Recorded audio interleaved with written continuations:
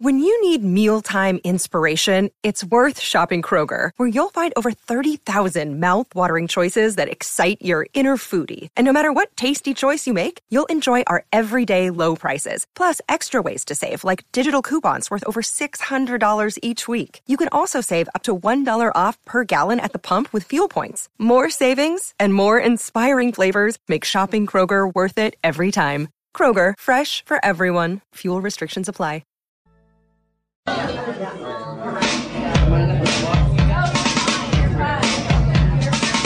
monde entier est un cactus. Il est impossible de s'asseoir. Hear ye, hear ye. Harmontown is now in session. Oh, yeah. Welcome to the Nerd Melt Theater in Hollywood, California, and you listening out in podcast land, thank you for joining us. Please, won't you all, either physically or spiritually, put your hands together for the mayor of Harmontown, Mr. Dan Harmon.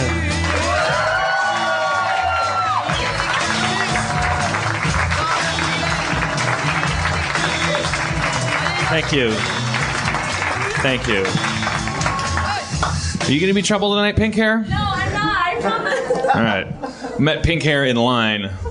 I parked here earlier to go meet some friends, and You blew me a kiss. well, yeah, because you screamed at me, and I was terrified. That's not your reaction. I blew you a kiss because I was afraid for my own safety. That's your reaction. Like, you blew me a kiss. Well, what's your name, for fuck's sake? Christina. Christina, everybody. Security, keep an eye on Christina. You may regret that applause in a moment. Christina. Pink Hair. Pink Hair's only primary crime is she's very excited to be here tonight. Very excited to be near either of us.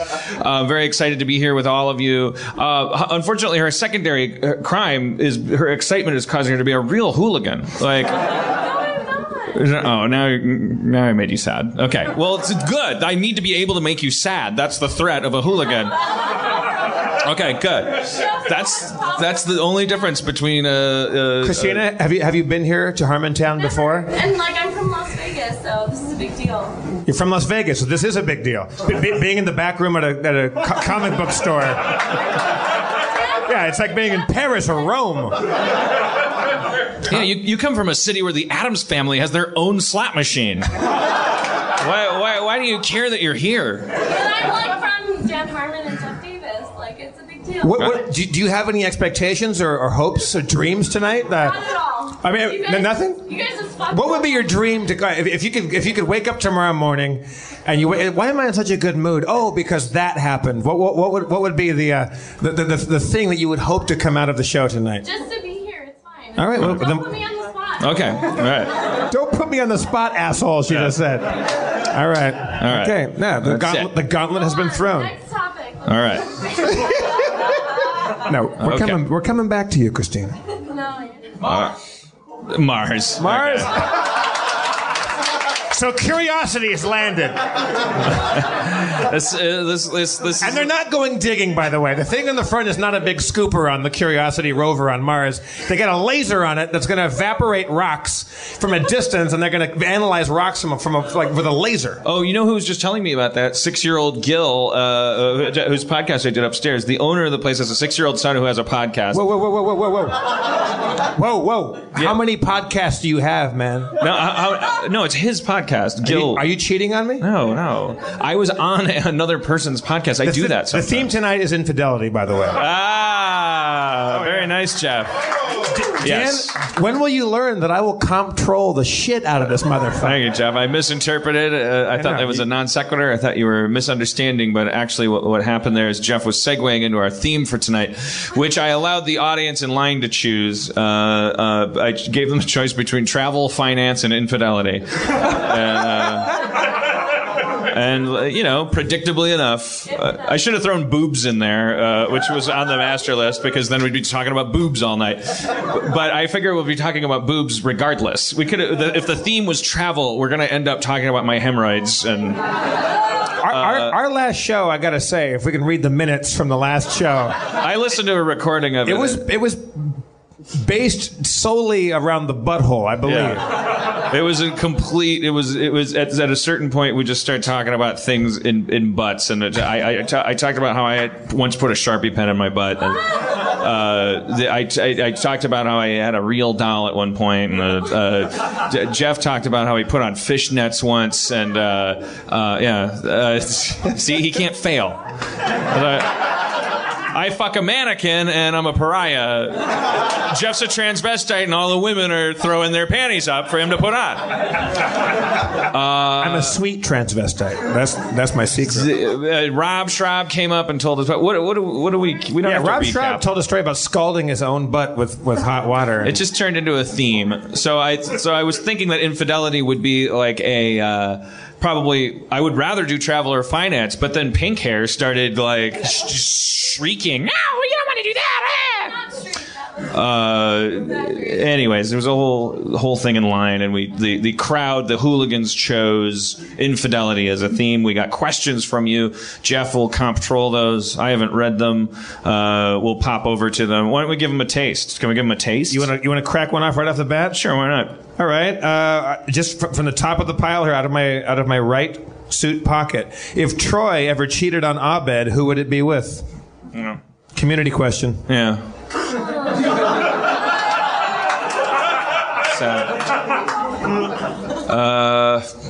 I mean, obviously it would be Britta. I mean, I can't. I don't know. Do I have to think of a funny answer? No.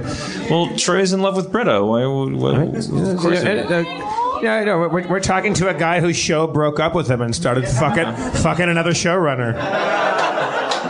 Well, who do you think Troy's in love with? Do you guys watch the show? What? How clear did I have to? That wasn't a secret. I'm not Damon Lindelof. I didn't. It wasn't like if you didn't have to watch the episodes backwards and freeze frame on the shot of his driver's license and run it through the Da Vinci matrix. He just seemed to have a big crush on Britta. It seemed. Anyways. Let's not talk about that. Let's get over that relationship, shall we? So, all right, that was an example of a question about infidelity. I mean, how deep do you want to dig on the first one here? Do you want to start off light, or do you want to go for the heavy stuff? If we're not talking to you, pink hair. Holy shit! You can't go back and forth between being rambunctious and then going, "I'm sorry, don't pick on me. We're gonna start picking on you." You gotta keep it down to feel the people around you. You're sitting right next to Enty. He's like a star here. Enty he doesn't have the right to get all. He would be playing into a stereotype if he started yelling. For podcast people, he's talking about a black gentleman. Yes. That's right. You might remember him from one of our numerous podcasts about race. What about episodes 3 through 8, which the theme ended up being race? Enty, you weren't here last time, were you? Yeah, we thought we had really committed a crime. We had done something terrible. Enty's like the last Native American. You don't want to. If he goes away, it's maybe we littered too much. We're comforted by his presence. We're hanging on to that bough. What blows my mind is that you continue, because you seem like a very nice, kind of mild-mannered dude, and you still sit right in the front row every time. Yeah, it's like the splash zone. He loves it. He's an aspiring writer, right, Enty? You want to be a writer? Yeah. Well, I don't know if that maybe that's offensive. Maybe you are a writer. I think you want to be a writer. Right? Okay. I don't know. Maybe he wrote a fucking thing for his school paper, and he's gonna go home and cut himself. And he didn't acknowledge my poetry series, Empty Heart, Full Soul.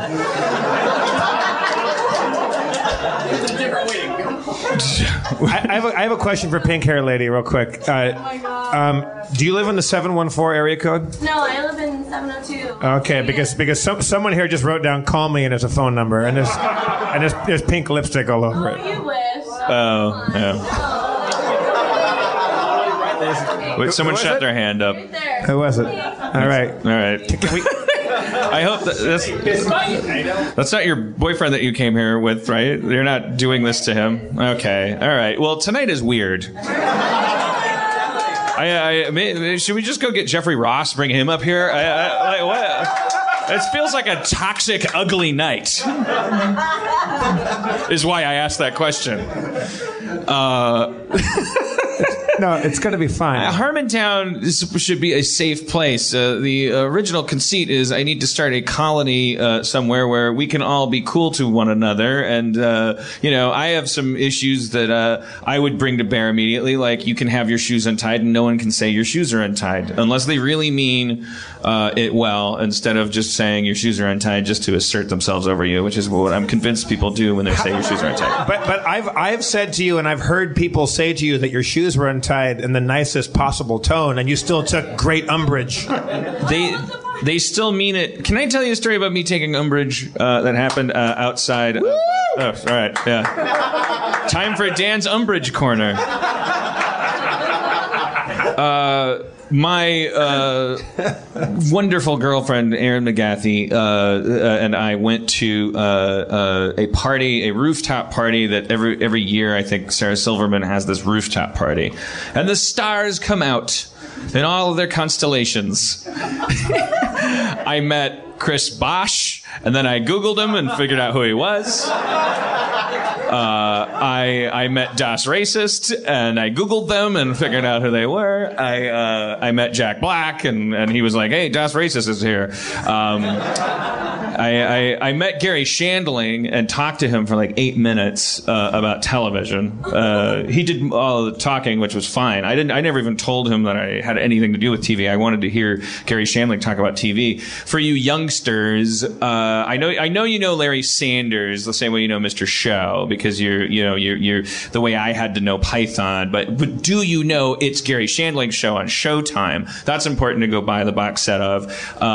Maybe you don't have to sit through all of it. It's 1980s comedy, but the conceit of the concept was amazing. Like Gary Shandling has always been a pioneer of what, for lack of a better word, and I truly wish there was no lack of a better word, meta entertainment. He's always been a defender of the creative's right to use the frame as part of the painting, he talked for a little bit about the thing. But so as we were going into that party, we pulled up to the building, and we were walking in, and a guy said, "Are you here for Miss Silverman's party?" And we said yes, and he said, "It's on the roof. Go in the elevators on the left, straight up." I don't know what accent that is, but I know he had one. That was Turkestan. Then as we were opening the door, we just hear this voice. This guy goes, "The party's over."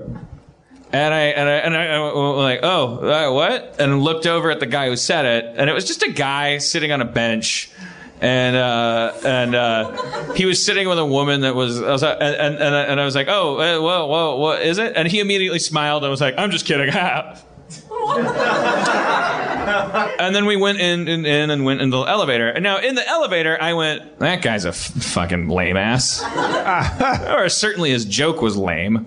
And Aaron was like, "Well, now he's just trying to be a comrade, whatever. He's as nervous as you are to be outside a party.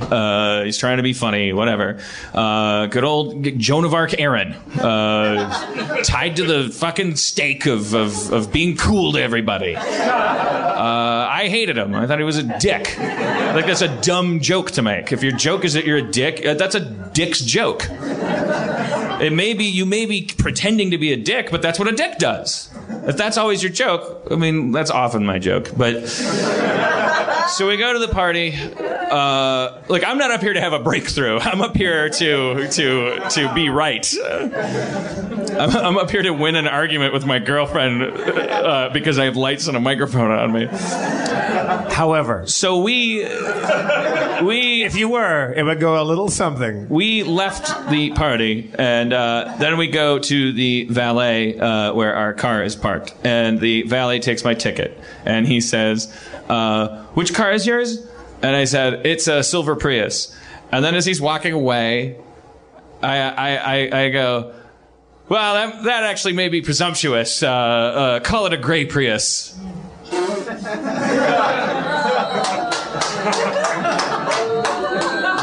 And Erin proceeds to she's like, see, you're as lame as that guy outside the party. And I was like, no, because my joke is that I'm lame. His joke is that we're lame. He was like taking high status, and I was taking low status. I was doing like a dumb joke. I'm just being funny and drunk, and that guy is like... You saying that it was presumptuous as taking low status? Well, yeah, but I was being ironic. I was being Gary Shandling about how what I was saying. It's a was the guy on the bench Gary Shandling? No. Oh. And then we got in a big fight. And how did that go? Well, it was her sticking up for a stranger on a bench all night. And me going, no, my Silver Prius joke was awesome. It was funny. See, now, Silver Prius. But let me. I don't want to overstep gray Prius. It's funny. You know. Because silver's a color, but it also denotes value. And you thought that landed? Well, I didn't think it landed. You thought that undid all the wrongs that the guy on the bench had to... Why don't you change your name to Aaron? Because this is the conversation we had. But as I was trying to explain to her, it's not my joke, unlike the good party's over guy. My joke doesn't have to land. I'm not holding anyone hostage with my joke. I'm talking to the back of a valet's head. I don't care if he's deaf. It's still a funny joke to me, and it doesn't matter. It doesn't have to turn around and go, huh? And me go, just kidding about my Prius.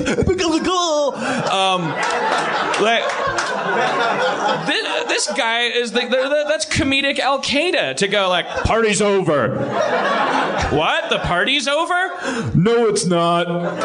Yeah, but that's 6-year-old humor. I've known you long enough to know that when your shoe's untied, you can't even say it like, hey, Dan, we're going into a kind of a dirty restaurant. The floor is dirty. You might want to tie those shoes. Like, there's no way to say that to you without you taking offense. Nobody ever says you're going into a dirty restaurant.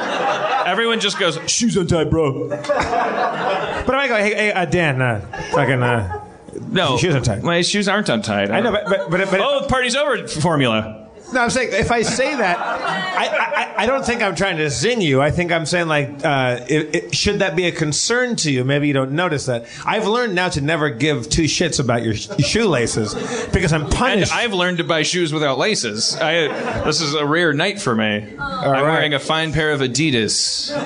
Yes, Adidas. As always, Harmontown brought to you by the good people at Adidas.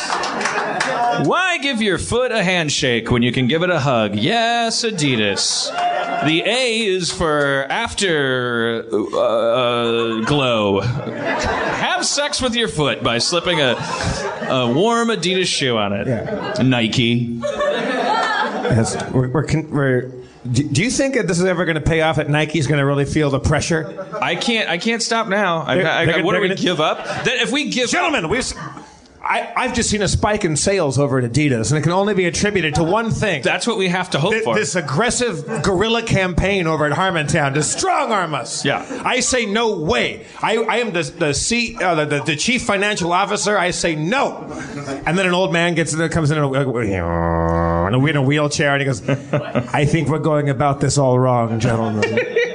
Give them whatever they want. I remember when you were a gorilla, Richard. That's different, Mr. Jenkins. I would like to think maybe in 4 months' time, instead of this Harmontown poster back here, just a huge Nike swoosh back here. I'm telling you, yeah. Hey, Nike, living well is the best revenge. Fucking buy me out. And the next Harmontown can be about how much I love sucking Nike's dick. I'll have no choice. You'll have me on the hook. But I think the first step, though, is we actually have to. It has to become evident that we've made Adidas $1. Yeah, well, I believe that will become evident. Don't worry about that, Jeff. Don't become one of them. Just be a creative and advertise for Adidas, and let's see if we can reverse this. I'm not your valet guy you can just yell shit at. I don't know. So what was the outcome of the fight? Did you guys find any closure to that? Relationship better than ever. Sealed it all up. All the holes are plugged. I don't know. What's the? We agreed that we were both drunk and having an argument about a stupid thing. That's how it ended. Do you guys ever argue about important shit? Like no, like the Holocaust. Like 6 million people. Come on, give me the remote. No, we never argue about important things because we're both narcissistic assholes. We don't care about the polar ice caps. We care about ourselves and each other. So that's what we fight about. We fight because we worry that we don't love each other as much as the other person loves us. Those are the good fights. The love fights. You know, eagles, they make love in midair. And they spiral to the floor. What, you're moved to words? Just yeah. What were you saying? Yeah, he got overcome. Yeah, they're dying on the way down. You say? They're floating to the fucking death while they're fucking. It's beautiful. Yeah. Oh, so you like it? You like it? Yeah. So you're saying the same thing the guy with the microphone is saying, just from the audience. Have you met Pink Hair? Don't have children. Some of us have work to do. Yes, Adam. Now Adam's raising his hand. I got the guy in the back doing the Mars callback. This is fucking This is chaos. I accept it. Yes, Adam. I'm just saying if they have sex, they'll plummet to their deaths. If they have sex, they'll plummet to their deaths. Asperger's Adam connected the dots. We have a whole cavalcade of fucking peanuts here. The only thing that happened is that sometimes people get so overcome by what you've said, they're moved to agree. They're moved to cry out. I think. Well, I don't. Maybe know. sometime your story's shoe is untied, and they want to call it to your attention. You take umbrage. No, see, this is a tragic misunderstanding because he was saying the same thing I was. But when I hear somebody talking, you thought he was yelling at you. Yeah, exactly. Yeah, you were just being supportive. Right. Yeah, now you really made him feel like a dick. Oh, so you're saying that when people see your shoes untied, they're saying, I love you. They're trying to help. Yeah. They're worried about your shoe. I think that's their retroactive defense. I think that if someone says, shoes untied, brah, and you go, don't tell me what to do. Get out of my life. Tend your own garden, motherfucker. Back off. Then they go, you could trip. That was your first impulse. You walk around wondering when I'm gonna trip. Some people do, man. People who go, shoes untied, bro. Not that guy. But I don't say it like that. I say your fucking shoes untied. You've never told me my shoes untied. I have. You're a liar. I have, and you got fucking. How about this? 2 nights ago at a wedding, we're getting ready for a wedding, and Dan Harmon came down in a nice suit. He's got a suit on, looks good in it.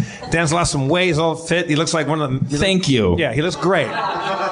But the motherfucker can't tie a tie very well. And so you came down with a sloppy Harmon knot, and I thought. And boy, if you think your shoes untied, I have more opinions about ties than shoes, because the tie is right up there by your face. And I was like, "Can we? Let's work on that tie." And you're like, "Oh." And for some reason, there was a giant full-length mirror from my fashion show for Aaron to Sade. Oh, right. Oh, yeah. Callback. That's right. Yeah. So there's a giant full-length mirror down there, and I say, Dan, and I would never do this because I know that you're not rewarded for telling Dan that anything is tied wrong. Right. He has a thing about that. And so I go, we got to fix that tie. And you're like, what's wrong with my tie? And I was like, I'm going to show you something. So I reach around and like grandpa before the wedding, and I'm tying the tie, and Aaron's taking a picture of it, and that's going to be Instagrammed in a moment. And you had the saddest look on your face the whole time. You were so bummed because out. I know it's going to be Instagrammed, and it's like I've been tying a tie since I was 12 years old. Yeah, but you tie it like shit. No, I've got it down to a science. I do it very quickly. But it looks bad. The difference between it looking bad and looking good is how much money and power I achieve. Okay, now we're getting somewhere. Yeah, if I put a shoe on my head and I'm president, everyone has to put a shoe on their head. We're monkeys. We're not fucking giraffes. I'm just saying you look better with it.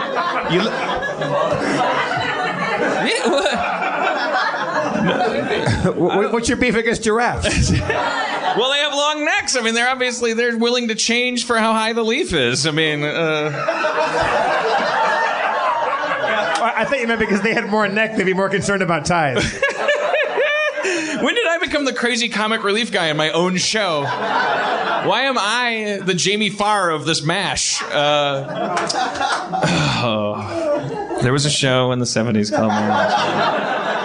Can we get back on track, please? I try to keep an orderly show going here. Sometimes we get off on tangents. It's a rare thing, but normally this thing is a well-oiled machine. Yeah. We pick a topic, we stick to it. Yeah. Tonight the topic is infidelity. All right, I'm going to ask another question from the audience here, Dan. All right. Somebody writes, do you think anyone with a list of celebrities they're allowed to cheat on with has ever been able to cross one off? I don't know.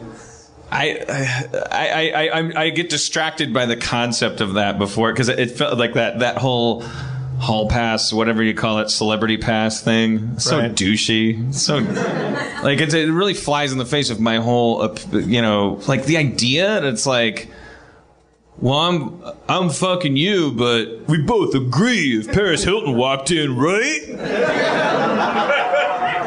It's so fucking disgusting. Like, no wonder our divorce rate is 70%. I'm more concerned about the voice that you give every other person in your life. Shooting tab, bro.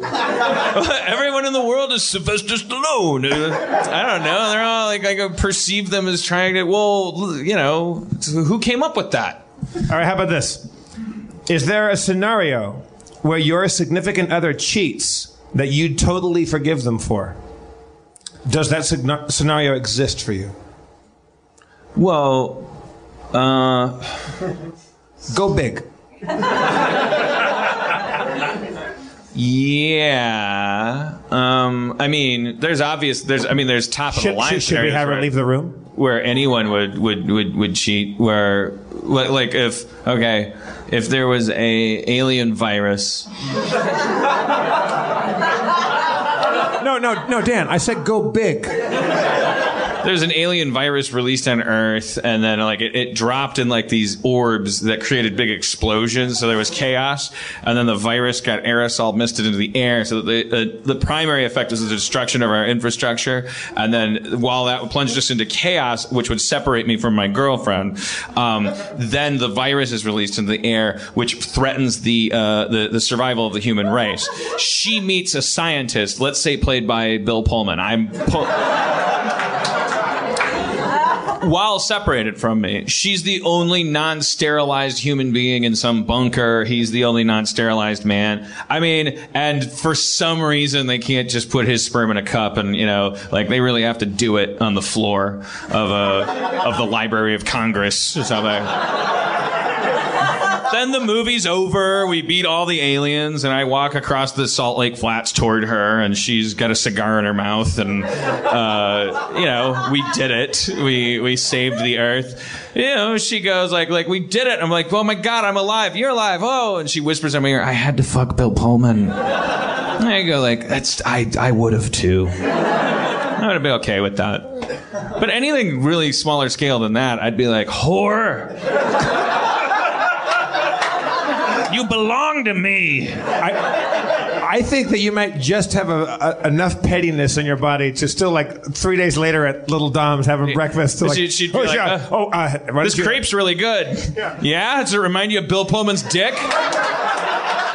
Is it better or worse? I'm making a scrapbook. Honey, we wouldn't have crepes anymore if I didn't fuck Bill Pullman. No, I understood. I'm sure you hated it. He was pretty good. He was pretty good in bed. Thanks, baby. And then Paris Hilton walks in. And that's my celebrity pass. Which is the conceit of my new movie. Yeah, whatever, man. I don't know. I didn't want the theme to be infidelity tonight because the topic makes me... I don't like watching movies where the central conceit is like this scandalous taboo, like coming up with ways to make it okay for people to cheat. Like, it always makes me very uncomfortable. I got cheated on once, and I have I'm a very jealous person, very, very insecure, very possessive, very, very like... I don't. It just. I don't want to be better about it. I don't want to have like big thick calluses over the part of my body that feels pain when my girlfriend wants to fuck someone else. I want my girlfriend not to fuck other people. I want true love. I guess it's immature, but it bugs me. So you see these Richard Gere movies and he trained parrots and he was married to her in 1800s England, but then she went into a coma and then he met the parrot owner of his dreams. And she's in a coma, so he couldn't break up with her. He just had to fuck her on top of her, and it's like you're supposed to tune in. You're really just jacking off to a man and woman fucking on top of his wife. How come you don't write more features?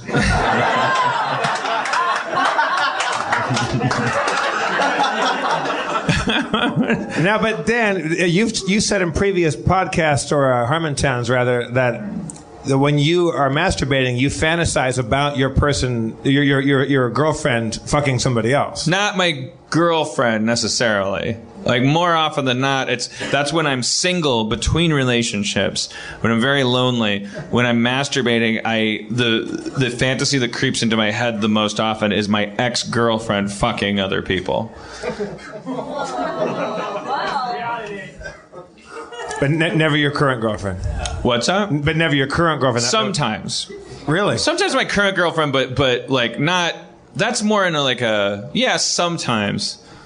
I'll think of like weird raunchy situations where the girlfriend that I'm currently with, is an insatiable kind of animal that's and I'm not around. It starts with self-loathing because like I said, I can't put myself in a sexual situation very easily. Like it's easier. The path of least resistance is for me to not be there, if it's really sexy, because I look like Randy Quaid, and you don't cast him in 9.5 weeks.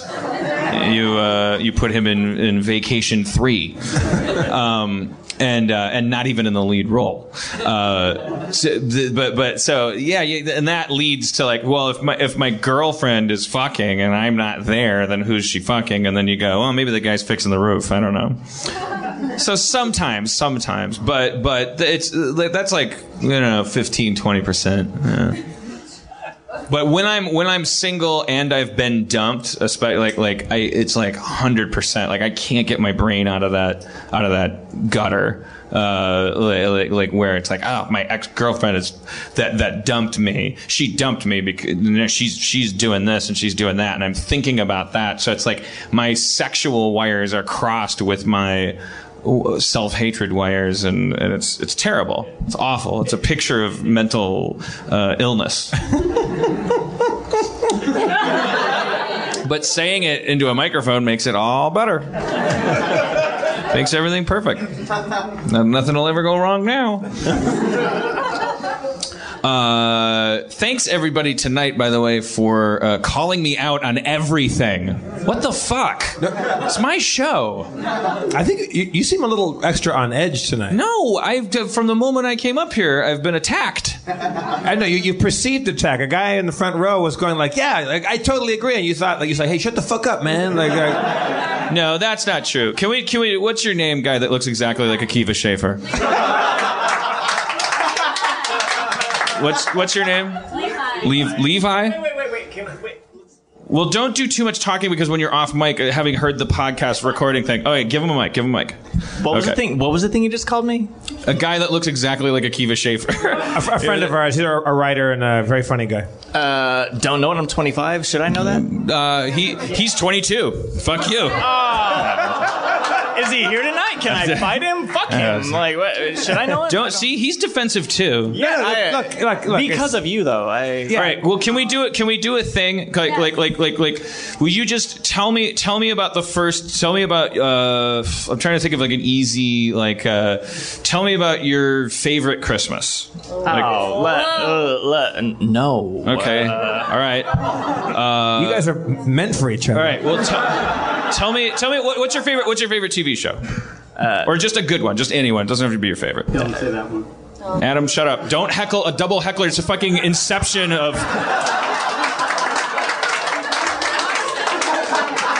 We get a double heckler. It's like this biosphere's erupt. It's like a fractal fucking flower pattern of The people. hecklers are heckling the hecklers. I'm not heckling at all. No. Well, Levi, Adam, quiet. Levi, tell me about a favorite show of yours. Stranger with Candy. Okay, just tell me. Start talking about why it's good. It's got Stephen Colbert before he was an asshole. It's Stephen Colbert. It's not. That's what you thought happens? Yeah, That's what you That's thought exactly what happened. I was saying Eagles fuck as they're going to the thing, and I just heard like, they're dying.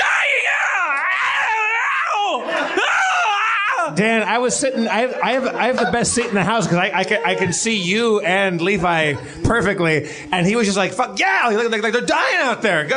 He was on your side. You had a comrade. Yes, we found out he was on my side, but I'm telling you, the customer's always right. I'm a customer base of one. If the guy behind the microphone thinks that someone is like a distraction, he's right. I'm right. I'm definitely right. I'm a focus group. You're louder, so yeah, that's how it works. Ooh, now he's got a microphone. No, it doesn't. Now we're on even ground. Yeah. No, here's the thing. Your name's going to my suicide note tonight, buddy. Like, now you're fucked. So the audience doesn't. They don't like this. They don't like the chaos. They don't like the. No. We're that's what's happening now. That's the thing. All right. That's the thing. All right, Levi, keep the microphone. Keep talking into it. No, because pink hair is about to grab the mic. I'm taking that away. I mean, Shit rolls downhill. There's chaos and there's chaos. This has nothing to do with power dynamics. It has everything to do with intent and emotion and dynamics. What I'm saying is not that I'm louder than you or that you're being too loud. What I'm saying is that your way of expressing agreement to me with these lights in my face looks an awful lot like a drowning man. Everyone else does that. What they just did. You went, he said he would do it, it's Adam again. And I thought it meant that your mother had been raped by an eagle. And I wanted to talk about it, by the way. I didn't just point at your shirt and go, where'd you get it? Ray Charles at a garage sale? Go fuck yourself, faggot. I didn't do anything. I didn't bully you. I said, what's going on down here? The same way I did to that fucking asshole outside Sarah Silverman's party. Yeah. What do you mean party's over? Just kidding. Hell, fuck you, my shoe's untied. You got my full attention now. My brain's the size of a fucking planet. How much of it do you want? You want all of it? I'll give you all of it. You're not gonna like it. I'm thinking about a new TV show. It's gonna make everyone happy. Party's over. Yeah. Eagles are dying. Your shoe's untied. It's about aliens that drop pods of the things. That was good. Remember when I came up with? That's a good. Hey, think about your girlfriend sucking dicks. Well, Bill Pullman's in it. That's a fucking box office dynamite. Like, you see what's going on up here. I deserve space. Yeah. I'll reward you for having it. Right, but not everybody is like. Okay, I have Asperger's. Do you think so? No, I diagnosed myself with it after taking an online quiz. And reading some conversations in a forum. I mean, was one of the symptoms you take online Asperger's quizzes? Yeah. I don't know. I don't have an excuse. I'm a bad person. I'm a bad, unlikable person. Would you be happier if you found out that you did have some sort of diagnosable illness like Asperger's? Well, like Aaron said, I'd rather it be one that's named after me. Like, I'd rather not have to have this Asperger guy on my shit. Like that guy Narcissus. Yeah, yeah, exactly. Yeah. I'd like to have like have people after me call themselves Harmon Burgers. It's as if the word burger is part of the. I don't know. Well, you guys are throwing me. Congratulations. I mean, that's what you get. You cracked the walnut. Now you get the chewy, neurotic nut in the middle. Well, we have to bring fucking Spencer up here. Oh yeah, Sorry. no. We have a real treat in store tonight. By applause, how many of you have never heard of or know nothing about Dungeons and Dragons? By applause. Sorry, wait. No, Go ahead. either nobody's. No, I heard silence and started laughing, but hold on. Then there was. Sorry, go ahead. Anybody who knows nothing about Dungeons and Dragons? I'm one of those people. All right. So it's several, like 6 or 7 or 8. Yeah.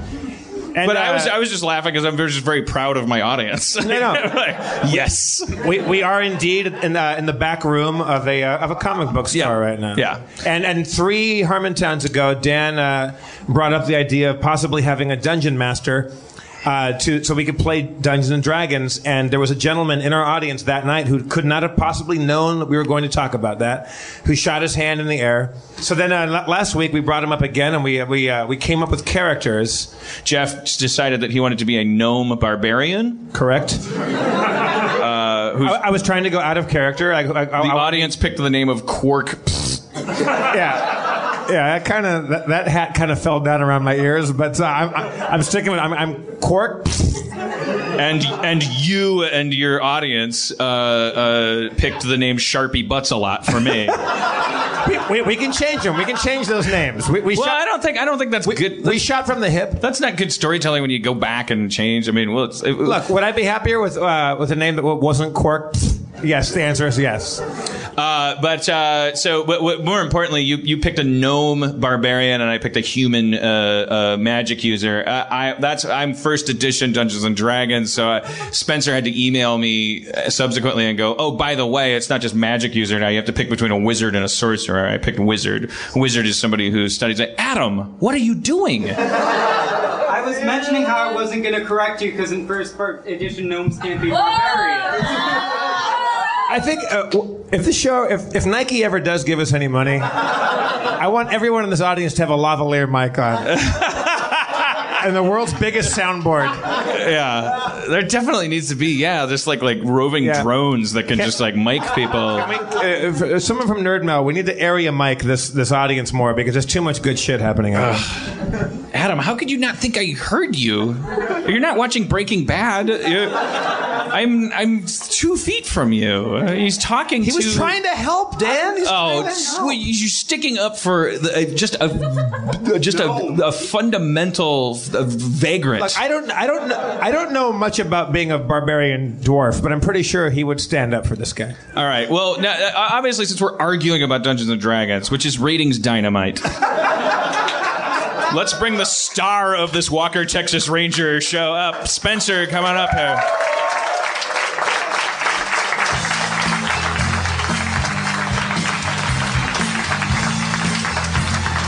How's it going?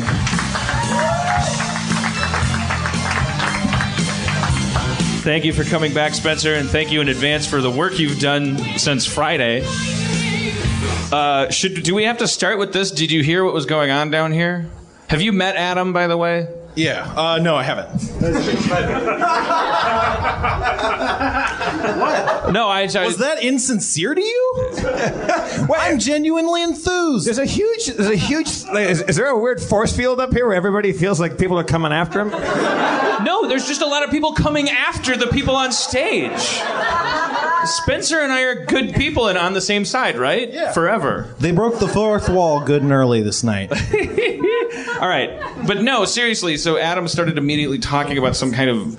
What? No. I'll just hold it like that. It'll be better. The wand of voice amplification. Jeff just did a bit where he tried to raise the microphone to Spencer's level. Spencer's 6'4". I'm tired. You're taller than that. How tall are you? We're going with 6'4", I think. You tell me, bro. I stopped measuring myself. There is a huge insecurity thing going on with that microphone. There's a weird... That's the most secure thing in the world. Fuck rulers. All right. I'm tall. That's all you need to know. Yeah, at a certain point you stop caring, yeah. Okay, I got you. Yeah. I like this guy. Just don't give me that look when you say it. Oh, I'm sorry. I don't know, man. So what, for real, I just, because really, Adam, what were you saying? What was your thing about, what were you saying? Gnomes, barbarians, what were you saying? I've seen, I'm sorry, I was touching the microphone, which you're now holding and dispensing. But in the first edition, I've seen your D&D rule books. I thought they're first edition and gnomes can't be barbarians. But I thought, if I say that out loud, Dan's going to think I'm more Aspergian than I think he is am. See, that's one of the sentences that proves itself. So I was like, I'm just going to say that quietly to someone who might get it in context, and I still upset you, for which I apologize. All right, okay. Well, all right. I didn't understand. Did you? He was saying. Is there? Yeah, he has a fair point. He was talking about first edition. Is that correct? Yeah, we're playing 3.5 edition, so it's not an issue. But yeah, he is right. I don't know what the fuck anybody's talking about. Well, I don't either. Let me just explain it for a long time. Here we go. This is getting off on the right foot. Let's call our edition 3.6, which means that if there's an infraction, you don't have to yell out. That's the difference between 3.5 and 3.6. All right. So if I say my wizard's wearing a pointy hat, and you read in Elf magazine that he can't, just, don't run up on stage. It's getting scary in this place. I'm doing great. It's good. It's just like Fort Apache, the Bronx, or Assault on Precinct 17. Yeah. Take it away, Spencer. All right. Well, as we've mentioned, you've picked a gnome barbarian, Jeff. Oh, Adam's already. Yeah, he's so. I'm a gnome barbarian. All right. Is that not good? Should I? Is that? No, it's great. It's okay. fine. I don't really know. Briefly explain to me what that means. A gnome is about your gnome is about 3 foot 3 inches tall, and he angrily. That's what she said. You don't. Sorry. It's like a kickstand, I swear. And he flies angrily at people with a sword a full foot longer than he is. No shit. Yeah. All right, we're back in business. Sorry, I'm 3'3". I got a 4'3" sword. It's slanted. That's what she said. I don't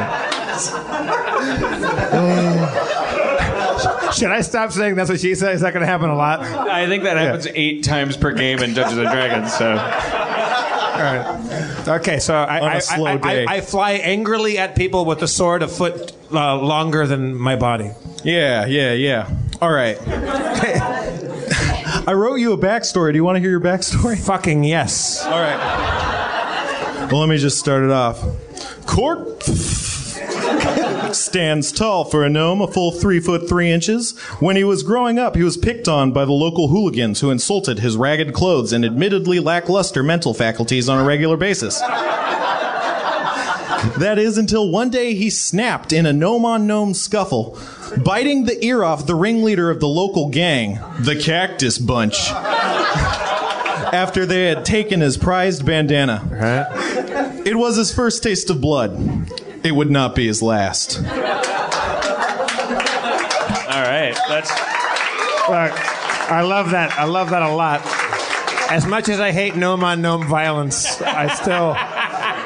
It's an epidemic. When will it stop? But that's hopefully at the Grammys. I love it. Yeah. But the thing is, as you said that, Spencer, I have a perfect visual image of who that character is. All right, great. And so, yeah, he hits stuff with a sword. That's about it, Yeah, well, we'll get there. Yeah, no, he gets better. Is there still, as of 3.5, is it just a list of like those attributes, like strength, intelligence, wisdom, all that stuff? Yeah, there's the class features. Mostly it's attributes, feats, and skills. But yeah, there's some stuff. I thought maybe you'd just read down Jeff's attributes, just the main ones. Oh, yeah, no problem. He's got a strength, 16. Out of how many? 10 is considered average. Like 18 is like the pinnacle of human achievement. So 16 like giant good. monsters. 16 is well above average. You'd be like a bodybuilder. Thank you. In the real world. Dexterity is 14, which is above average, but not like super amazing. Constitution is 17, which is really strong. That's he can take a beating and keep on eating. Also, he can drink people under the table. Well, you got that right. He's got a 12 at intelligence, which is still kind of smart for someone who's a barbarian, but he's got 11 wisdom, which means he has no common sense. I gave him a 17 charisma because he's got a dashing smile and a winning sense of humor. Aww. That's not you. That's just the character. You're the boss, Spencer. Thank you very much. All right. Moving on to Sharpie Butts-a-Lot.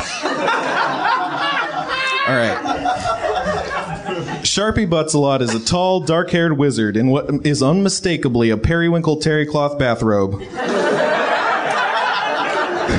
Sharpie was born to a maiden doomed to life imprisonment in the High Tower of Penitence. Life was hard growing up in a prison, but he started to read and learn magic at a young age. He eventually cast Featherfall on himself and fell safely out of the tower and began adventuring. Yeah.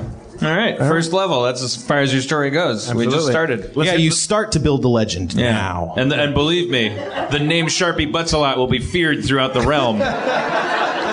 What about my attributes? What do I got here? All right, you got a 9 strength, which is still decent for your average layperson. I couldn't do a pull-up in grade school. You might still be able to, yeah. A 14 dexterity, which is the same as Jeff's. What's his shoe tying ability? That's he's got 3 ranks and shoe tying. You guys.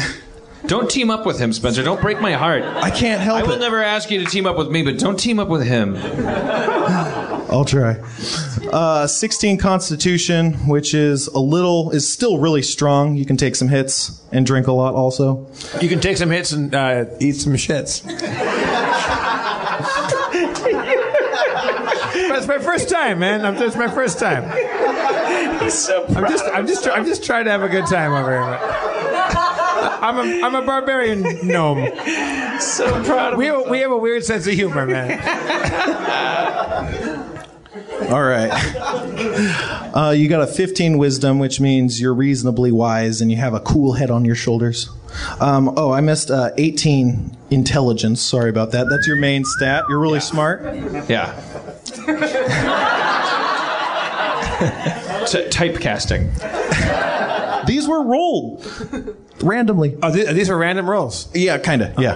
Like, I rolled them randomly and then assigned them to the stats that fit the classes, so, he didn't have an 18 strength and not be able to cast any spells. Yeah. Right. That's normal. That's just good Dungeon Master stuff. Well, it's good character creation, yeah, exactly. And 11 charisma, which is above average, but you're not going to be winning any beauty contest. You're no Bill Pullman. I'll have to rely on my ability of storytelling to keep my woman at home. Yeah, you got a crossbow and some spells. Like, you can shrink people down and make things light up. I can shoot a crossbow? Yeah, you got a crossbow because sometimes you run out of spells and don't want to die. Oh, that's nice. All right, well, is there anything else you need to add, Spencer? Do you want to talk about how we proceed now that we have our characters? Yeah, I mean, basically... Should we try to play a 15-minute adventure next Harmontown? What do you say, audience? Yes. Well, they're not going to boo. We'll find out whether it's a good idea or a bad one. But maybe we should. No, I say we kick this off. Next time in town, we get Sharpie and Cork meet in the field of battle. And so, what do you need to do that? Should we next time? Should we put a little table over there so that you have a place to roll dice? Yeah, and, just roll dice and maps and things. I don't need that many maps, but yeah, dice. All right. Okay. So we'll give. I think we give that a shot at the next Harmontown and see how it goes from there. All right. Thank you, Spencer, for presenting everybody. That's some.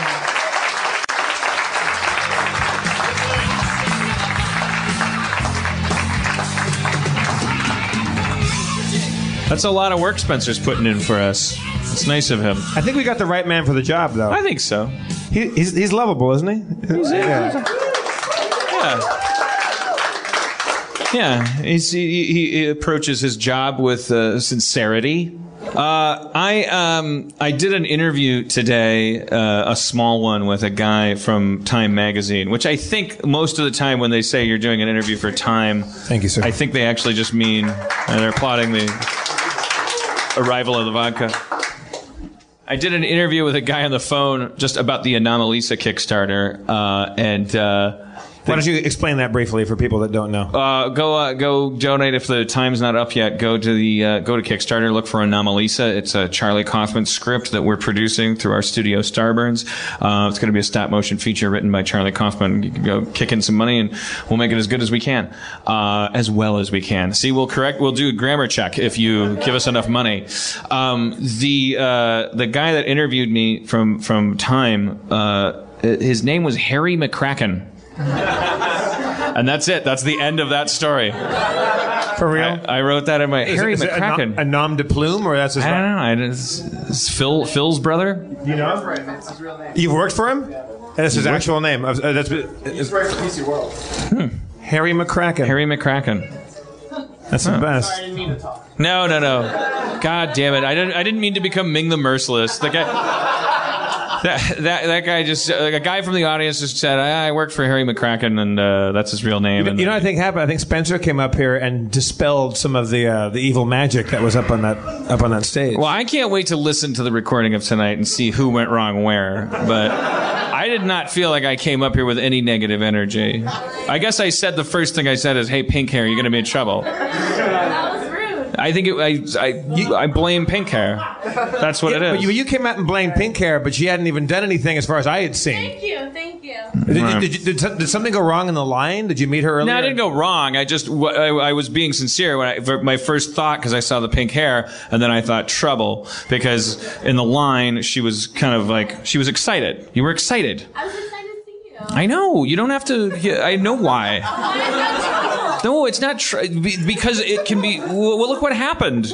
I guess the story we're learning, the ironic Greek myth, is that I thought it would be trouble. I tried to prevent the trouble. I caused all the trouble. Is that what we're learning? Caused the trouble. Yes. So I caused the trouble. Jeez. You know. Take it to the bank. It's the last check you're gonna get. It's the last time I'm ever gonna be wrong about anything. Promise you that. Sometimes at Harmontown, I have to lay down the law. All right. What else is on the docket? Let's do some more infidelity questions. Apparently. How about now? Here's a goodie. Somebody in the audience writes, I am a gay male. I recently stopped seeing a guy because he insisted on a, quote, open relationship. He insisted that it would only be physical and not emotional. Is a, quote, physically open relationship possible? Or any kind, for that matter? Boy, that's a lot of spaghetti. That's, if I'm getting him right, he's saying that his partner said, let's be in an open relationship. But he insisted it would only be physical and not emotional. Well, but by it, he means what? The new relationship? The new relationship would only be a physical thing. I'm only going to fuck another guy. I'm not going to fall in love with him. I'm not going to love another guy. I'm just going to fuck another guy. I'm just going to fillet him frequently in a parking lot. And that's yeah. I mean, well, wait. And so his final question is that possible? Is there such a thing as a physically open relationship? I don't think so. And I don't think the rules are probably any different for our gay friends, our fine feathered gay friends. I picture them as like a hawk species in a dive. Second wave. Dive. That guy was gay. The actor that played the leader of the Hawkmen in Flash Gordon. Oh yeah, what the hell's it? Brian Blessed, whom I love. Yeah, he was a big burly gay dude who was awesome as the leader of the Hawkmen. Gay is a French horn, but it's so funny. That's why I said our fine feathered gay friends. I was picturing like a battalion of when I said our gay friends, I just pictured looking out a porthole in a spaceship and seeing like a fleet of hawk people that were there to save the day. I'm sure it's the same for everybody. I can't tell if that's diminishing gay people or really exalting them. Well, it's up to them. I don't know. Up to them and the hawks. Hey man, when hawks have sex in the air, though, man. Yeah. They die. They plummet. Don't get Levi fucking hysterical to a point where I think he's heckling me. Stop it. Pink hair. God damn it. Pink hair and Levi. It's like having a Poncho and bundle Lefty. of dynamite in the front row. It's not my fault. It's sweating nitroglycerin. You know, it's like you shake it and it blows up. Okay, gay people. Hear my voice. Sex comes easier for you because men are pigs and gay men couples are easier to hook up and stuff. But I think that's the only difference. I imagine that everyone that goes to bed together, no matter what they're doing, is cosmically intermingling a little bit. There's an emotional component to all sex. Otherwise, all we'd all do is jerk off. If you got the same energy from an orgasm, no matter what you were doing, it doesn't matter what promises you make. So I'm as much as this poor gentleman probably doesn't need or want to hear it, his mate that's saying, can I be in an open relationship? I'm agreeing with his obvious anxiety, which is, no, there's no such thing as a physical. You can't love one guy and then be physical with another guy and then like never the twain shall meet. Several people, I went through the questions that people wrote down in the audience, and like surprisingly, like almost word for word, people asked, like, and several of you asked, is there what's worse, physically cheating or emotionally cheating? Right. That's apparently that was on everybody's minds. What would be more hurtful? Yeah. I'm way too old fashioned to. I think that there are people who are better equipped for this. Because I don't think my advice would be, or my insights would be as valid. I think I've often observed that people who are growing up in an age of text messaging and Facebooking and all this stuff, they are a little more shielded in the right places. I am a 39-year-old maniac. When I have a girlfriend, I really I get nervous and jealous very easily. I think that that's sort of intertwined with the definition of loving somebody. It's like, it doesn't make any logical sense though. It's not practical. So I'm not Dr. Phil about when it comes to when you should be jealous and possessive. There's a million people out there, some of them might be in the audience, who are actually capable of doing weird swingery stuff and totally keeping everything together. You look at Bruce Willis and Ashton Kutcher and Demi Moore, or whoever the fuck you see a tablet, they're all on a boat together, like, hey, we all fucked each other, who cares? Let's go fishing. It is possible for people to be mature. I was staying in a hotel one time. I was supposed to fly out in the morning, but for some reason the flight got canceled, so I had to stay in Reno, Nevada for a night, and we stayed at one of the casinos there, one of the big hotel casinos there. And I don't know if you've ever been to Reno. It's a little mini kind of country cowboy Vegas, the biggest little city in the world, I think they call it. Yeah. And are you from there? No. Yeah. Keep it down, man. No, sorry.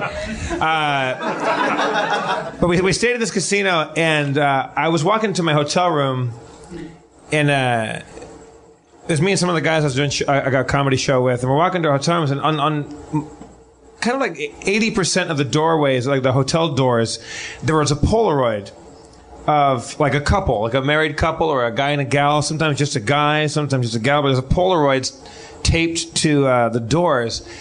And I don't really think anything of it. I had something going on, a convention. So then I go down to the casino, and I'm playing I'm playing roulette, and I'm sitting there, and I notice everyone's got these really, really visible, bright, like hot pink or orange wristbands on. Not everybody, but a lot of people. But also the same kind of age group and style of the people that were in these photos on the doors in the hotel. And so I say to the croupier, what do you call the guy at the roulette table? I said, "What's going on? Like, what's with the wristbands and the Polaroids in the door?" And he goes, "It's swingers convention." It's like, oh no! I because looking around, I hate to be a jerk, but you wouldn't fuck any one of these people. It was pretty rough. And I said, "What's up with the Polaroids in the door?" And the Polaroids are like if you walk by a door and you go, "Oh, that's who's in this room," and you can knock on the door, and if they want you to come in, you can either join in or watch or whatever. I mean, I guess that's all fun and fine and dandy. But I gotta say, the mood in that casino was tense because nobody got what they fucking wanted or paid for, or it was rough. And there were a couple couples that were more on the sexy scale, like on the sexy side of the scale, and they were just being worked on by everybody, and they were really bummed out. It was bad. Yeah, I in a world where we haven't answered those questions yet, I just keep it simple and just go with what my primal instinct tells me, which is that I want a woman, and I want her to be my woman. And if that's unhealthy, it's the unhealthy choice that will get me through a sea of very confusing shit. Because it's every person I've ever talked to, every anecdote I've ever heard about 3 ways and 4 ways and 9 ways and and open relationships, and she's my old lady, but we have a common law thing, and then we do this, and that guy lives in our garage, and he hangs in a bat costume, and none of those end with anyone cutting a cake. Which, I'm sorry, I'm my parents' son. I just want to go. I just want to do the chicken dance and go home and have some kids and like die. I want to do it with one person, and I don't want Kevin, hanging out. Or Natalie. I don't. Those stories end with probably no more. I think those people, like, we owe it to them to say, like, I think that people who are pursuing their bliss, like, those people are just as right as monogamists. But I think it's random and cosmic. There's stress everywhere. It's fucking stressful. There's no such thing as waking up every morning with a big hard-on for the person that's 3 feet from you, and being happy, and then going to bed happy, and doing it every day. Because then, if that happens, then that's not. Human beings aren't happy all the time. Happiness is defined by the unhappiness that follows it. So there is no, like, you talk. I always smell a rat when I talk to people who are like, we cheated the system. We got it. It's like, this is Darla. She's with me, but we go home together. We live together, but I do what I want with Stacy, and I always feel like someone's gonna kill themselves, pretty soon. Stacy's gonna murder somebody, or that something's uncomfortable in bed. But if I'm wrong or if I'm right, there's no time for me to change that fact. I'm all for sticking to the addiction, the gum that's under the desk that you touch when it's there. It's like, you want a girlfriend, you want your girlfriend to turn into your wife, you want your wife to turn into the mother of your children, you want to, and infidelity is the static that happens on that TV reception, because people fuck up, they fail, and we fantasize and like think that we did something wrong or something, and we fail as human beings. Infidelity happens, and I don't know if it's a solution to say, hey, my television station is half static. I think you're still saying the same thing. You're saying it's hard to be in a relationship, and so your solution is to make relationships hard. Well, somebody asked, would you rather be the person that was cheated on or the person that cheated? I would definitely rather be cheated on. That is a really awesome question. That's a question of perspective, because certainly in the long run, you would definitely rather be cheated on, because fucking, like, you get to stop being in a relationship and you're the hero.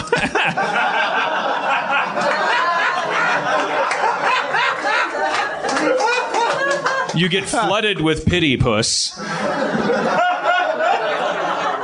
Should you want it. Pity puss. It's like, Can we talk more about you don't pity even puss? have to force it in conversation. It's going to come up naturally. Why'd you play that song on the jukebox? My wife fucked someone. She what? I would never do that. Prove it. Make love to my penis tonight forever. Prove you're not like my wife. And you just like you don't break a sweat. You sleep like a baby. You're not married. Yeah, better to be in the long run, because you are in an unhealthy relationship if someone's capable of cheating on you. The problem is it's like the idea of you were in love with her and you can't live without her, and she cheated on you. So in the short term, people jump off bridges. People jump. That was an unfortunate choice of words. Tony Scott just jumped off a bridge. R.I.P. Tony Scott. Whatever. It's not a disrespect to him to use the phrase "jump off a bridge." No, it's just unfortunate. It was just that we were talking about it earlier. People jump off of spaceships because of relationships, because of people leaving them. That was Ridley Scott. When you are.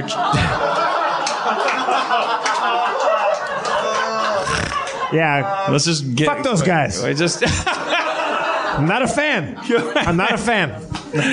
I'm sorry. Everyone's a fan of everyone who's dead. Fuck you, Phyllis Diller, you piece of shit. I'm kidding. I worship Phyllis Diller, and I love Tony and Ridley Scott. Come on. Ron Palillo, you owe me money. Nice way out. Ron Palillo died. Horshack from Welcome Back, Kotter died as well. Welcome to our death segment of Harmontown. It's not. This show's got it all. We got infidelity. We got Dungeons and Dragons. We got dead people. We have a complete imbalance between the power dynamic of audience and performer. Levi fucked off about 10 minutes ago. We don't know where he went. He's gone. That's in the bathroom. It's fine. Don't. He's jumping off a bridge right now. He's suffocating himself in a giant pair of acid wash pants. It's Levi. It's just because his name is a kind of pants. I'm not going to repeat it. Please, when he comes back. I admire the calm and comfort you have. I'm from Milwaukee. What? I am. I thought you were from Las Vegas. I live there, but I'm from Milwaukee. All right. I am, asshole. She just called Dan an asshole now. This is the back and forth is unpodcastable because no one can hear you, and we don't dare give you a microphone. All right. No, give it to her. Give it to her. Oh, Jesus Christ. I walked toward her with a microphone, and the crowd a mutiny. That was Okay. All right. But I'm not. There's nothing wrong with you as a human being. I'm not saying. Okay. I just admire her zeal and her comfort of just completely shoehorning herself into the show. I think it's fantastic. But as we established, okay, we got to the bottom of it. I stepped up on stage. I drew first blood. I immediately, all of a sudden, I shouldn't have done that. I shook that can. I was doing a callback. I thought, oh, there was energy out there in the line. I think I'll do a big callback. I don't know what I was thinking. I'm an idiot. I'm not. This isn't my job. This isn't. I don't write on my tax form. I don't go showrunner. Wait, yes, I do. Yes, you do. Well, not anymore. But it's not live showrunner. I don't say there's a town with my name on it. Right. Oh wait, I guess I did.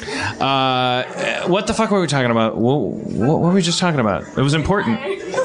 No, we weren't talking about Levi. Jumping off bridges. We weren't talking about jumping off bridges. I mean, we were, but we shouldn't have been. Long-term infidelity. Infidelity, yeah, people broken hearted, whatever. Yes, I would rather be cheated on because the long term. All right, here's a short question. Woody Allen, thoughts?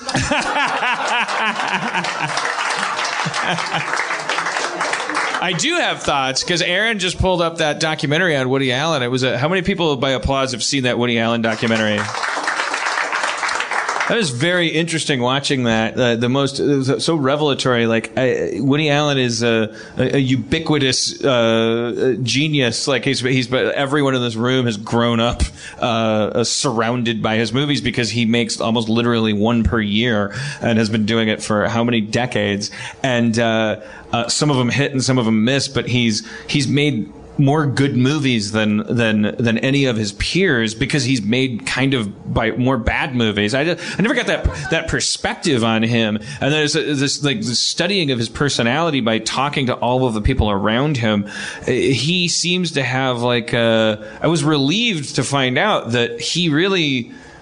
There's his circuit board in his brain is kind of there's a couple of scorch marks there which is nice because it means that we don't all owe it to ourselves to go home and try to be Woody Allen, because it's clearly I think it's genetic. I think it's neurological. He does it.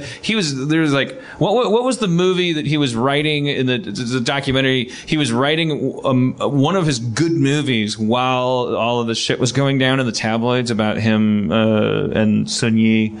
Can anyone shout it out? Does anyone remember? He was writing Husbands and Wives. That was it. Wait, was that a good one or not?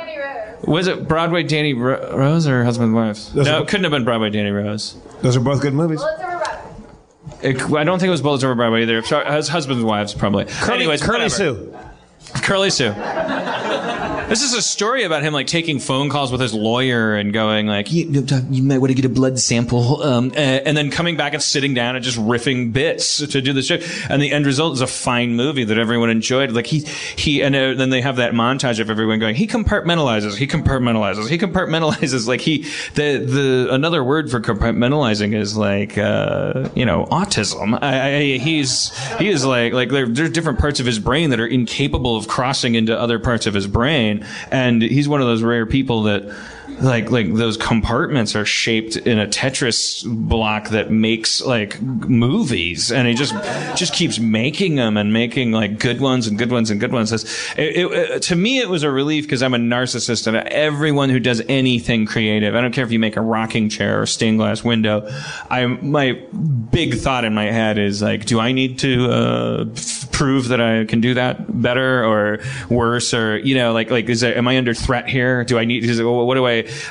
You beat your wife, right? That's why you make such good stained glass windows. I don't know. Like I'm always looking for some way to make myself feel at ease that I am still a contributor to my society, that what I do is important, and that I'm doing it right, and that I don't need to work harder at it or less hard at it. And watching that documentary really relaxed me because Woody Allen has haunted me a long time, because I always think like, Jesus Christ, how do you do what he does? Well, you said to me recently that there might be some money coming in on syndication, and if you ever got that money coming in, that you would stop writing. You said this before, that you might retire, you would never work again, you would just do that. But I don't imagine that you would be able to do that. I don't think I would. Yeah. So you say that, but I say that. Yeah, I say that because I feel like I'm trying to win some game against people that I hate. Like I'll be rich and I won't care, but I'll always care. I was like, I'll die like writing the worst shit I've ever written. I'm all fucked up. Like, don't say aw. No, if they're gonna say that's when they should say it.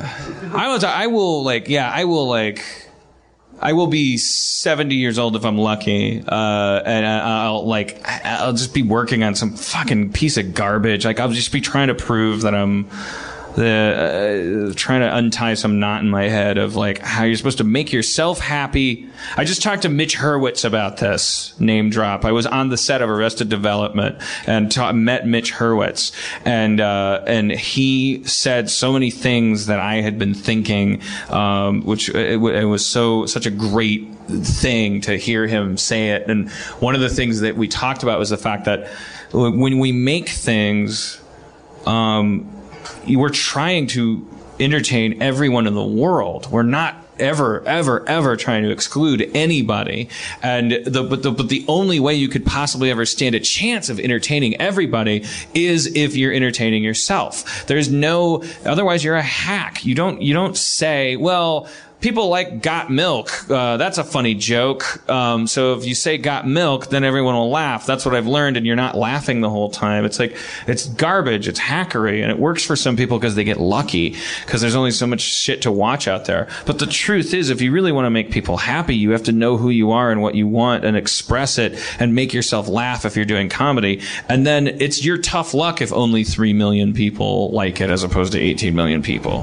Mitch Hurwitz was exactly the same as me, going like, I wish everybody liked everything that I did. I really do. But he's not gonna change what he does, because then what would he'd be doing? He'd be writing like an animated Penguin movie. He doesn't. What would he? It would be terrible. It would be worse than an animated Penguin movie that you like. Like there's one that you like, and it was written by a guy who was operating at the top of his game. He woke up with a boner for animated penguins.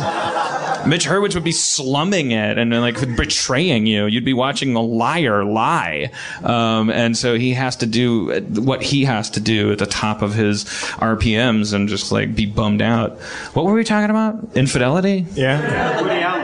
Woody Allen. Oh, Woody Allen. Yes, Woody Allen. Yeah, so whatever. It relaxed me a lot to watch that documentary. Those were my thoughts. I had a lot of thoughts. Aaron and I talked about Woody Allen for a long time. Aaron's observation was like, yeah, it's like he's a jazz musician on top of all this. Yeah. Like he has this weird disconnection where he's able to focus on people, but he doesn't work with the actors. He just casts people like they're crayons in a crayon box. He doesn't even talk to them. And then he sends them a script and says, you can do the lines the way I wrote them, or don't. And if anyone else said that, they'd be full of shit. You know, they'd be just saying that because he really means it. He doesn't give a fuck if you do the script or not. He's Woody Allen and he doesn't care if you do his script. And then he gets the actor, he's on the set and he described it as it's like he's like the people do the take, and you say cut, and then they look at you like did I do a good job? And of course you can't stare at them all day, so you have to say something. So you say that was fine. It's like that's a person talking. That's like people are mannequins to him. They're like he's just playing a video game where everyone is like an obstacle to get past so that he can do what he wants to do. He's just playing Grand Theft Auto, and his goal is to make the most movies ever, which is great. You can emulate yourself, but you like the relieving thing is that no, his brain is shaped different. You can't. You got to do what you want to do. He's doing what he wants to do. What's the difference of the shape of your brain that makes you do what you do well? Mine's shaped like a planet. And it has beautiful clouds. I don't know. What would be your crowning achievement? Or is there such a thing? Is it something you'd want? Like, would you like, best screenplay or something like that? Or? Yeah. Best original screenplay Oscar. That would be, if I got that, then it would be hard to get up the next day. I would probably play a lot of Minecraft after I got. I would be like, okay, what am I, do you think come on, let's go on a hike. Yeah, can I hike my way to another one of these motherfuckers? How about more chocolate pudding? Will you endeavor to do that? Do you think yeah, I want to. There was times when Dan and I were friends, and like years ago, when he was broke or I was broke, and we're both helping each other out and stuff like that, and you have these script ideas, and there was times when you seemed like more of a feature writer than a TV writer. That's why I came out here. I didn't even know you could write TV. Like most of us, I thought the people on TV were making it up. You just kind of felt that when you watch TV. You're like, oh, Alan Alda's hilarious in the Korean War.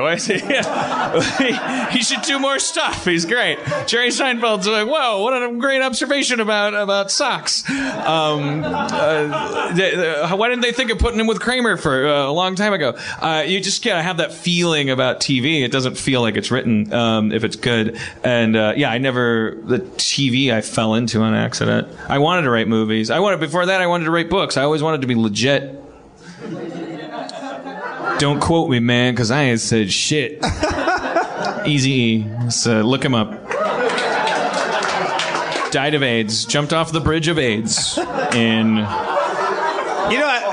Phyllis Diller, whom I love, she died today, right? And she was 95, and she died in her sleep. And whoever found her, was one of her children. So someone came into the house and found her, and she had a smile on her face. Oh, come on! And I was like, that's how you fucking do it. Why can't we all live to between 70 and 90 and just turn to dust? Why does it always have to be his heart did this and his liver did that and his lung had this thing and then he had a complicated thing and it's such a bummer. I met Phyllis Diller after a show at the Improv. I think she was 89, and she put down in my presence 4 pretty big Beefeater gin martinis, and she was just solid as a rock. And also, I was on stage for a while, so she might have had a couple in there. And she had a diamond the size of like a billiard ball. Apparently, that was worth just $1 zillion. And she's quite wealthy. She'd done very well for herself, and she was one of the first female comedians that made it possible for women. And she was just this beautiful, and she made her whole career about being ugly, but she really wasn't. She was really beautiful. She was very pretty. And she was 37 years old when she started. She had 5 kids or something like that. She was a housewife, and she was 37 years old when she started her career, and she died a beloved, amazing person at 95 years old with a fucking smile on her face. It made me so happy, and also wistful and sad all day long. I think that put me in a very strange mood today. I was like you couldn't do it any better than that, I don't think. Well, Tony Scott put me in a strange mood. I'm not gonna blame. Obviously, my relationship with pink hair is what really set things off. But the Tony Scott thing put me in a bad mood because it reminded me of Spalding Gray. It reminded me of Hunter Thompson. I don't like suicides. It made me very uncomfortable because I feel like I'm a very weak person, and I feel like if I get sick, and it's rumored that you look for reasons with this stuff. I want to know, why did Tony Scott do this? I heard the rumor that he had terminal brain cancer. I don't know if that's still a rumor. If that's been Does verified. anybody out there know? Still a rumor, but I that makes me very uncomfortable because it just feels too close to home. It feels too close to some hypothetical home. I feel like I wouldn't have the strength to endure hardship. I told on Friday the story of me calling an ambulance because I had too much coffee. I was miserable. I would say like I'm a pretty cut off your nose to spite your face guy. I'm a pretty like fuck you if you don't want me kind of guy. If a guy makes a joke about the party being over, yeah, I might just to teach him a lesson and just blow my brains out. That's a joke. If you get diagnosed with a terminal illness, just to walk around with that, pick your time. Hey, can I get a loan? I just want to get a loan at this bank. Got milk? Just to teach one person an invaluable lesson. Shoes untied, bro. Oh, really? Well, then fuck it. Thank you for coming to Harmontown, everybody. You guys have been wonderful as always. Oh, shit. I always forget. Let me find the thank yous. Nobody go anywhere. Keep clapping. It's fun. We have people to thank. Sorry, I want to thank again Katie Levine, our audio recording. What's your name and new ticket? Kyle Clark, I believe he said, is his name. We're having us on sec.